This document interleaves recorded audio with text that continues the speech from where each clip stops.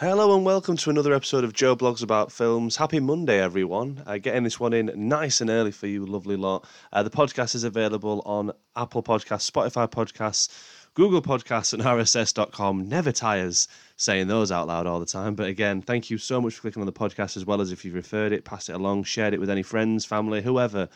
It's just oh so appreciated. But here on episode 35, we're tackling the brand new Paranormal Activity film, which kind of went under everyone's radar, and that's probably a bit of a silly decision from Paramount Pictures to release this as part of the Paramount Plus streaming site, which here in the UK we don't get. So really, it's kind of like every time I speak to people about this new paranormal film, everyone's like, "There's another one." But yes, believe you me, there is a brand new one. The trailer dropped out of the blue, I think, at the start of October, released at the end of October, just in time for Halloween. So unfortunately, UK streamers, you're gonna have to find a link online or something, which I wouldn't push for. But hey, how else are we gonna possibly watch this? Anyways, by the by, Paranormal Activity is back. The franchise obviously finished in 2015 with the very abysmal and utterly disappointing finale entitled The Ghost Dimension.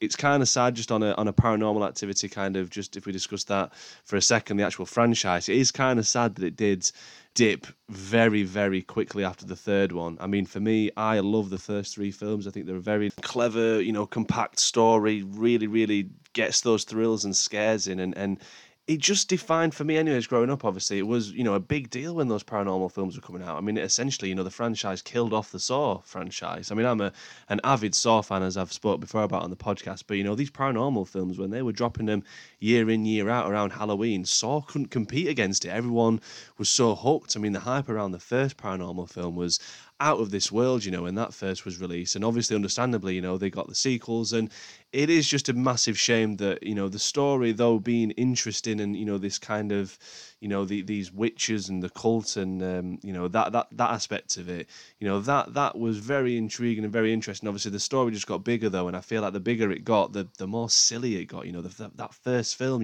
was just a couple with a camera filming, kind of strange events, that were going on, paranormal events around their house. And then next thing you know, there's about 6 films following it. It's a shame sometimes that can happen, but I'm a sucker for a sequel, and I'm very happy to see the franchise back in a weird way, because I don't know how I felt when it was first announced. I was like, oh, okay, another one, completely separate to the original paranormal story. This is a completely new take, a new start, if you will. And I think it's fine, really. I was pleasantly surprised. We're going to talk about it here. We're going to do spoiler talk as well a little bit later, because so much happens in the last 20 minutes of this film that you just have to sit there. I mean, I felt like I needed a bit of a lie down, if I'm being honest, because I'm not very good when it comes to scary films now that I'm a little bit older. Than I used to just relish in it, just lap it up kind of thing, just like, oh, it's fine, like it's just, nothing's going to take me. Whereas now I'm like, I want to sleep tonight, thanks guys. So we will do spoiler talk a little bit later, but one of the things that I want to touch upon in respect of this paranormal film is that it's directed by William Eubank, who I saw the name and I was like, I don't know where I recognise that from. Like, I've definitely seen some of his work, and lo and behold, William Eubank not only was a cinematographer for the Angels and Airwaves film Love, which in its own right is a very good piece of work. That film and the albums that followed it. I mean, I could do an Angels and Airwaves podcast because I'm quite the fan. So I didn't realise he did the cinematography for that, which is great. But he also directed Underwater, which was so underappreciated for me as a film from 2020. It took a while for it to be released in the UK. I again had to stream it. It was around that time when films were kind of being pulled back from the cinema and delayed, but I did manage to check it out last year, and I enjoyed it. I thought it was a very good kind of like love letter to those 80s sci-fi kind of films, a little bit like The Abyss and such, but just great. If you've not seen Underwater by William Eubank, make sure you do add it to the list of films to check out. It's again another film that slipped under people's radars, but here he is directing the brand new Paranormal Activity film, which essentially had Oren Peli as well linked to, again, as producer. I don't know if he also wrote elements of it, but Christopher Landon, who wrote a number of the paranormal films, was back for writing this one. So yeah, I mean, it reminded me in a way, before we do dive into this, the actual review, I mean, I say dive into it, we're well into talking about it, but it did kind of remind me a little bit of like how Spiral was to the Saw franchise. I mean, Saw, that again went off its own thing. Spiral is a separate, story altogether, albeit in the same universe. I don't know whether this paranormal film is meant to be in the same universe as a paranormal. I mean, it must be in some aspects because it does have Paranormal Activity in the name of the film. But it does kind of strike me as that kind of like, side projecty kind of film. But getting one of the writers on, such as Christopher Landon, yeah, I think it's a good shout. You got someone who knows the franchise, who seems to how to get those best scares and the best way of showing us the scares and how they're going to utilize the found footage aspect, because found footage has been done a lot, hasn't it, over the years? I mean, Blair Witch changed the face of found footage, the Blair Witch Project, and this film does feel very Blair Witchy for me. There's the less is more aspect of it, but it's not afraid to show you some of the things that you're wanting to see as a fan, as an audience member. I'll just give you the synopsis. The film revolves around Margot, a young woman who was abandoned by her mother as a baby, and she's travelling to a secluded Amish community with a documentary film crew seeking answers about her mother and extended family. And it just goes off from there. It's mad, really, how this escalates, because you're already getting that kind of vibe of this is a little bit unsettling. It's like an Amish family, but they're not really. They're doing a few things where you're like, well, that's a bit odd. So you can kind of see where it's going. But in terms of an actual film and how it was shot, this is the most polished and finished paranormal film you're ever going to see. It's widescreen for starters, which may not sound like too big a deal for certain viewers, but it's completely shot and it looks so different. It's crisp, I think is the right word I'll go for. And it's another one of those things when I was watching it, I was like, this would have been great in the cinema, like in terms of comparing it to the other films. I really do feel like they have missed the mark a little bit by releasing it on Paramount Plus, because, like I said, not only in the UK do we not get this, but a lot of fans don't know this film has been released. Obviously, diehard, avid fans of the paranormal films will be like, they will know about it and they'll have watched it and they'll have given their thoughts on it. And I've seen a number of people who did enjoy this film as like a separate approach and a separate direction, from the original run. But I just feel a little bit like it's just they've shot themselves in the foot a little bit, because so many people are not going to see this film purely on the basis that it was released on a streaming site and not at the actual cinemas. I don't know how it's going to work when it's released on Blu-ray or whatever, if physical copies will end up helping getting people to see this, but every person that I've spoke to has not realised there's been another paranormal film. And I think that if they'd have marketed it much better and put a few more trailers out there, obviously without giving too much away, because they did a really good job in terms of the marketing for this film, not really to say too much, just like a couple of teasers here and there, the Activity's reborn, as they were saying. It's a shame, because I do feel like this is, I don't know, reinvented the franchise. It's given it some hope, if you will, like a new fire's been lit for me anyways, because I'm a sucker for these kind of found footage films. I think they really do. Well, they've got some great scares in there. So the first three paranormal films, really, really, excellent. Big fan of The Last Exorcism as well, which this film kind of reminds me a little bit of as well, which was written and directed by Eli Roth, I do believe. So there's like a blend of The Last Exorcism and also like the Blair Witch Project and probably the Blair Witch sequel that came out not too long ago. There's definite elements of there, but like I say, as a story, I do think it's the most interesting one that they've done. It's in a very long time. I say we're meeting meet this girl Margot. She's taken her friends and only a couple of friends to go meet this Amish family and to go over, and learn a bit more about her upbringing, her background. Obviously, it escalates. It really does go down a path of like, holy smokes! Like I said, those last 20 minutes of this film, unbelievable. Which I'm going to talk about a little bit later when we get to the spoiler talk of it. But what I also liked about this film is because obviously it was set and shot during the COVID times, that they do, during when COVID was first really, really hitting. They do mention obviously about like COVID and such, and obviously it was filmed at the start of this year, so we were still on the kind of coming out of the lockdowns and such, and seeing that that realism almost, like that real life impact that COVID has had obviously in making films and such. It's nice to have that touch in it, albeit I know that COVID's a bit of a miserable topic obviously with everything that's come with that, but to bring that into the film as well was another dimension, another layer I felt, when they were traveling obviously on the airports and such like that. But, it felt like this film was that had enough time, enough break has happened between the last film and this film within the franchise that you can tell that they had a better story, really, because I felt like towards the end of the original runs of the paranormal films, it was just kind of like throwing them out for the sake of it and just trying to find a different way to bring Toby the demon to the camera. What is he up to this time round? What's Katie up to? And there's none of that in this. There's no need for it. This is just a great standalone story that has got some real scares in there, like some moments in this film. I'm not gonna lie,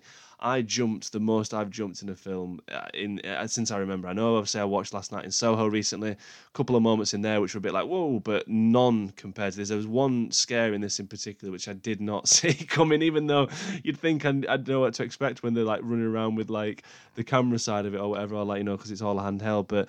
And that's the thing as well with the paranormal films. They've always looked at a way to make another ingenious idea of how to create those scares, or what else, how to utilize the cameras. Like, for example, they were using, I don't know, security cameras that, for the second one, or like the fact that he taped or put up a camera in the third one against a rotating fan. Whereas in this, technology has progressed so far now, and the stuff that we can do, and we've got drones and such, and it does create a more compelling and eerie story, especially when you throw into the area that they're in as well. It's snowing constantly. It does make you feel cold when you're watching this film, and it's another, again, kind of like fear element of it, because it's so cold and snowy where they are. You just couldn't think of anything worse. You throw in a demon as well, and you're like, oh, this is a recipe for a bloody nightmare.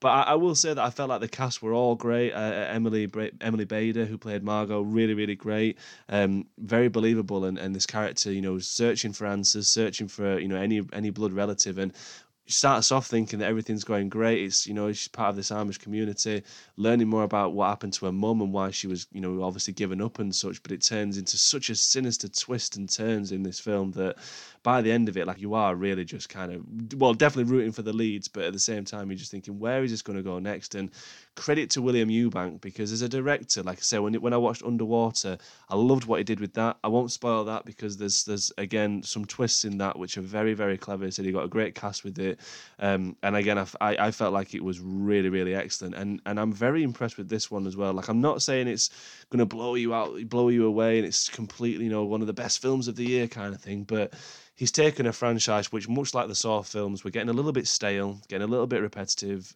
I think Paranormal went on a much worse downhill spike than Saw did, and he's just brought it back to life again. Like, he's given it new life. I will say that I think that he's really, really done a tremendous job as a director with this film, and I'm looking forward. I know that they've already announced Paranormal 8, which is going to be called The Other Side, I think it's called. I'm looking forward to it. Like, not like saying, oh, I cannot wait, I'm losing sleep because I'm so excited. I'm kind of looking forward to it now on the back of this. I'm wondering if they're going to continue this story with the way this ends. It could do, but at the same time, this is one of those films where I think if you just left it as it is, like, we've seen so many sequels to films like this that have completely ruined it. I mean, again, I mentioned The Last Exorcism earlier.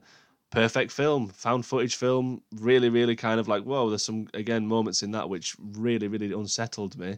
And then they did a sequel to it, and they got rid of the found footage aspect of it, did a sequel that was complete garbage, and it ruined the story in a way. It's almost like I watched the first one, and when they do a sequel that's so bad that you're like, I can't even watch the first one knowing what they did with it in the end, kind of thing.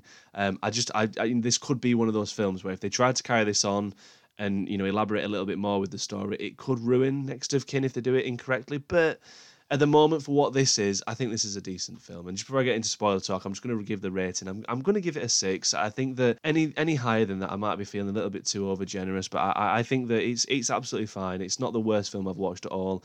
It really does kind of reinvent the series a little bit, and it's given, like I said, the paranormal franchise a bit more life. But jumping into spoiler talk, because that's what we do now on the podcast. Again, thank you so much if you've seen the film and sticking with us, or if you're just a curious listener who's not too fussed about checking it out but would like to know a bit more details of the film, then here you are with me. Listen to, again, some spoiler talk. So essentially, the film, I say, it does revolve around Margot, this abandoned child who, is left by her mum, related to this Amish family, as I've mentioned over the last 15 minutes or so. But when she gets there, obviously, things aren't all that they seem. Like, it's very, like, they're very secretive, this Amish community. They stumble across this church eventually after, going a few weird things going off around this community, such as mentioning that Margot's mum he's still there. Sarah's still there somewhere. So there's some great scares when she goes up to her original bedroom and visits her mum's bedroom and going around, and there's, letters about them all being a cult, this, that, and the other, which again, cults are just a terrifying aspect for me. I genuinely find cults terrifying in the real world. Zombies, demons, whatever. I mean, I'm a little bit like, they're all make-believe, but cults, they are out there and they're very terrifying. So, there's some real scares, in this room. It's very intense. And this film it's so different in a way to the other paranormal films, because it's not like night 1, night 2, night 3, and then we get to see the scares build up. This just lets the story do its thing. We're not stuck on the nights. It's done by days, really, this way. We just get March 12th or whatever day it is, and we see what happens on those days.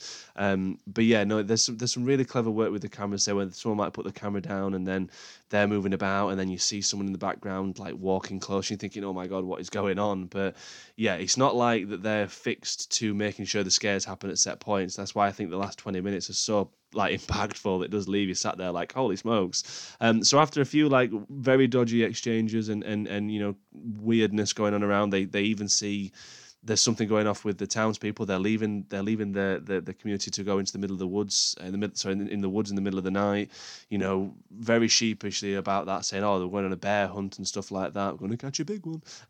But no, it all transpires. There's a church obviously in the middle of this field, which our main protagonists break through, get in there, see all these like kind of like paintings on the floor of like a community just killing each other. There's a demonic figure with the name Asmodeus underneath it. A few other bits and bobs, like a tunnel that leads down into nowhere, which of course our protagonists have to try and go down and see what's going on, and you're like, why God, why? So yeah, it all transpires that essentially this community believe in this myth that the Norwegian village of Beskaita, I could be pronouncing that incredibly wrong, suffered a massacre, and it was thought to be the work of Asmodeus, which is the prince of demons, and the only way to solve or stop this demon is to trap the demon inside the body of a female, and then that demon would then pass from mother to daughter in the bloodline. And lo and behold, obviously what they did is they trapped it into Margot's mum, Sarah, her body. And now that Margot's returned, or rather lured to come back, they need to transfer the said demon from her mum's body to Margot's body. And it's pretty terrifying because, my God, this demon, this obviously entity that's corrupted and changed and almost made Margot's mum, Sarah, become, visibly this demon. It's bloody terrifying. Like, it is absolutely terrifying. This is where that kind of like the sequel to the Blair Witch Project, Blair Witch, that came out a few years ago, that was where that comes in for me, because we actually got to see a little bit of the Blair Witch in that sequel. And this is like, they wanted to show, like, it's like they don't have to necessarily show us the demon. I don't care about, the magical cameras that we can see ghosts and ghouls and such, but by bringing the entity into like an actual physical form, it does really, really kind of leave you absolutely terrified. And so the last 20 minutes of this film, on the back of that, there's some great use of the work with slow-mo as well in the camera. Like I said, with technology progressing so much recently and such, and what we can do with the camera work, that Paranormal Activity Next of Kin really utilises that, like I mentioned with the drones, but also, with the slow-mo aspect, because we get to see so many moments where they're running and it's cut into slow motion or whatever, and like the demons chasing them, and again we get to see some great scenery with that aspect. Granted, it is pretty terrifying, but the use of slow-mo as well with the camera work was really, really clever. But all in all, said towards the end of the film, Asmodeus essentially, like, the plan doesn't work, and if should they not transfer the demon to Margot's body, then the whole town will collapse. And that is what happens. These demons, the town, they do get away, but the town is like an absolute flames and people are killing each other. There's a great little nod almost to the original Texas Chainsaw Massacre ending, where the main character gets away and lets out this like blood-curdling scream at the end of the film. If you've seen that at Texas Chainsaw, you'll be familiar with it. But there's a great one as well with Margot doing this. It's a great homage, and what I did like was this little touch of like, her hair's all messy, but she's got two little sticky up bits that look like devil's horns as she's screaming. It was quite like a powerful last image you see of Margot, until we cut to this police force who turn up at the farm at the end. Absolute disarray, blood everywhere, fire everywhere, just to find that one of the male characters, who seemed to be like the most normal one of the bunch, has now been possessed by Asmodeus, and he's on the run now. Like, he takes off with the police car after making the policemen kill themselves, and he's just roaming free. And it's that kind of open ending where, what's he going to do next? Where's he going to go? Is he going to go after Margot and such, or is he just going to keep body hopping from person to person? It really does leave it open, but Is it an ending that I think should generate a sequel? Because I only see bad things coming from a sequel, not in the sense of the story being like horrific and the end of the world kind of thing, which they could go down, but I just mean as in it could be really poor. Like the sequel, if they were to think, right, we'll carry on with this Asmodeus character, he's got a new body, he's going to be going after Margot and that. Is there real much point? Just leave it as it is. Leave that uncertainty. Leave us guessing as audience, because I don't think it needs a sequel. But there is another paranormal film coming out. Whether they kind of step aside again and do another kind of side story, I'm not sure. I just think if they are going to do a direct sequel to this, it has to be something very, very different. Because I like this as a whole. I thought, as I say, I know I've only given it 6.5 out of 10, but there's only so much you can do. And the film isn't, like I say, it's not an amazing piece of work, but I just think that as paranormal films go, this is definitely one of the better ones. Definitely one of the better ones.